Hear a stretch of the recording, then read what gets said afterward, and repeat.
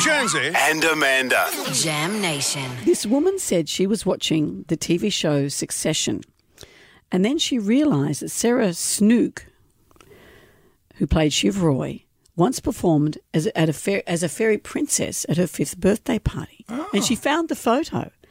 She found the photo of her posing next to the fairy princess, who is Sarah Snook. Right.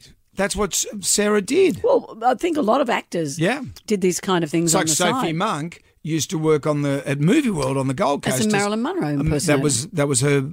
That's how she got a big start. Mikey Robbins was a clown at kids' parties. So, years later you think, wow, I saw them. You performed as a clown. Oh, that was at college theatres, Yeah, but you were and in street troupe. theatre. I was in a troupe. We performed in the streets. I don't have no time for clowns. No one does, it turns out. Sometimes I walk through. Sometimes, ever been to Luna Park and you see those poor kids and they got to perform?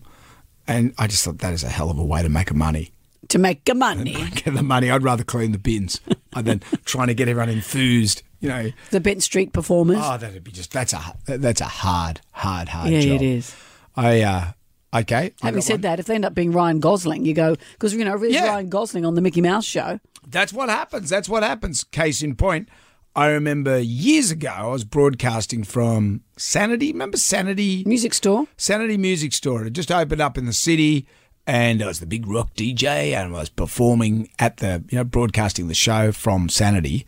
And then in between the songs, I was just walking up and down the aisle and this guy comes and goes, yeah, go, mate, you know where Foo Fighters' new album is? And I looked at him and said, mate, I don't work here. I'm not a Sanity person. Obviously. And he goes, what are you doing?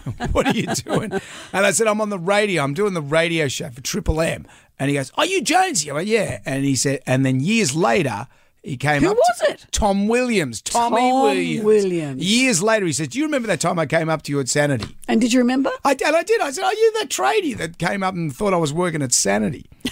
See, Tommy, look, he can't walk the streets now. It's a huge deal. And you still have nothing to do with your own sanity.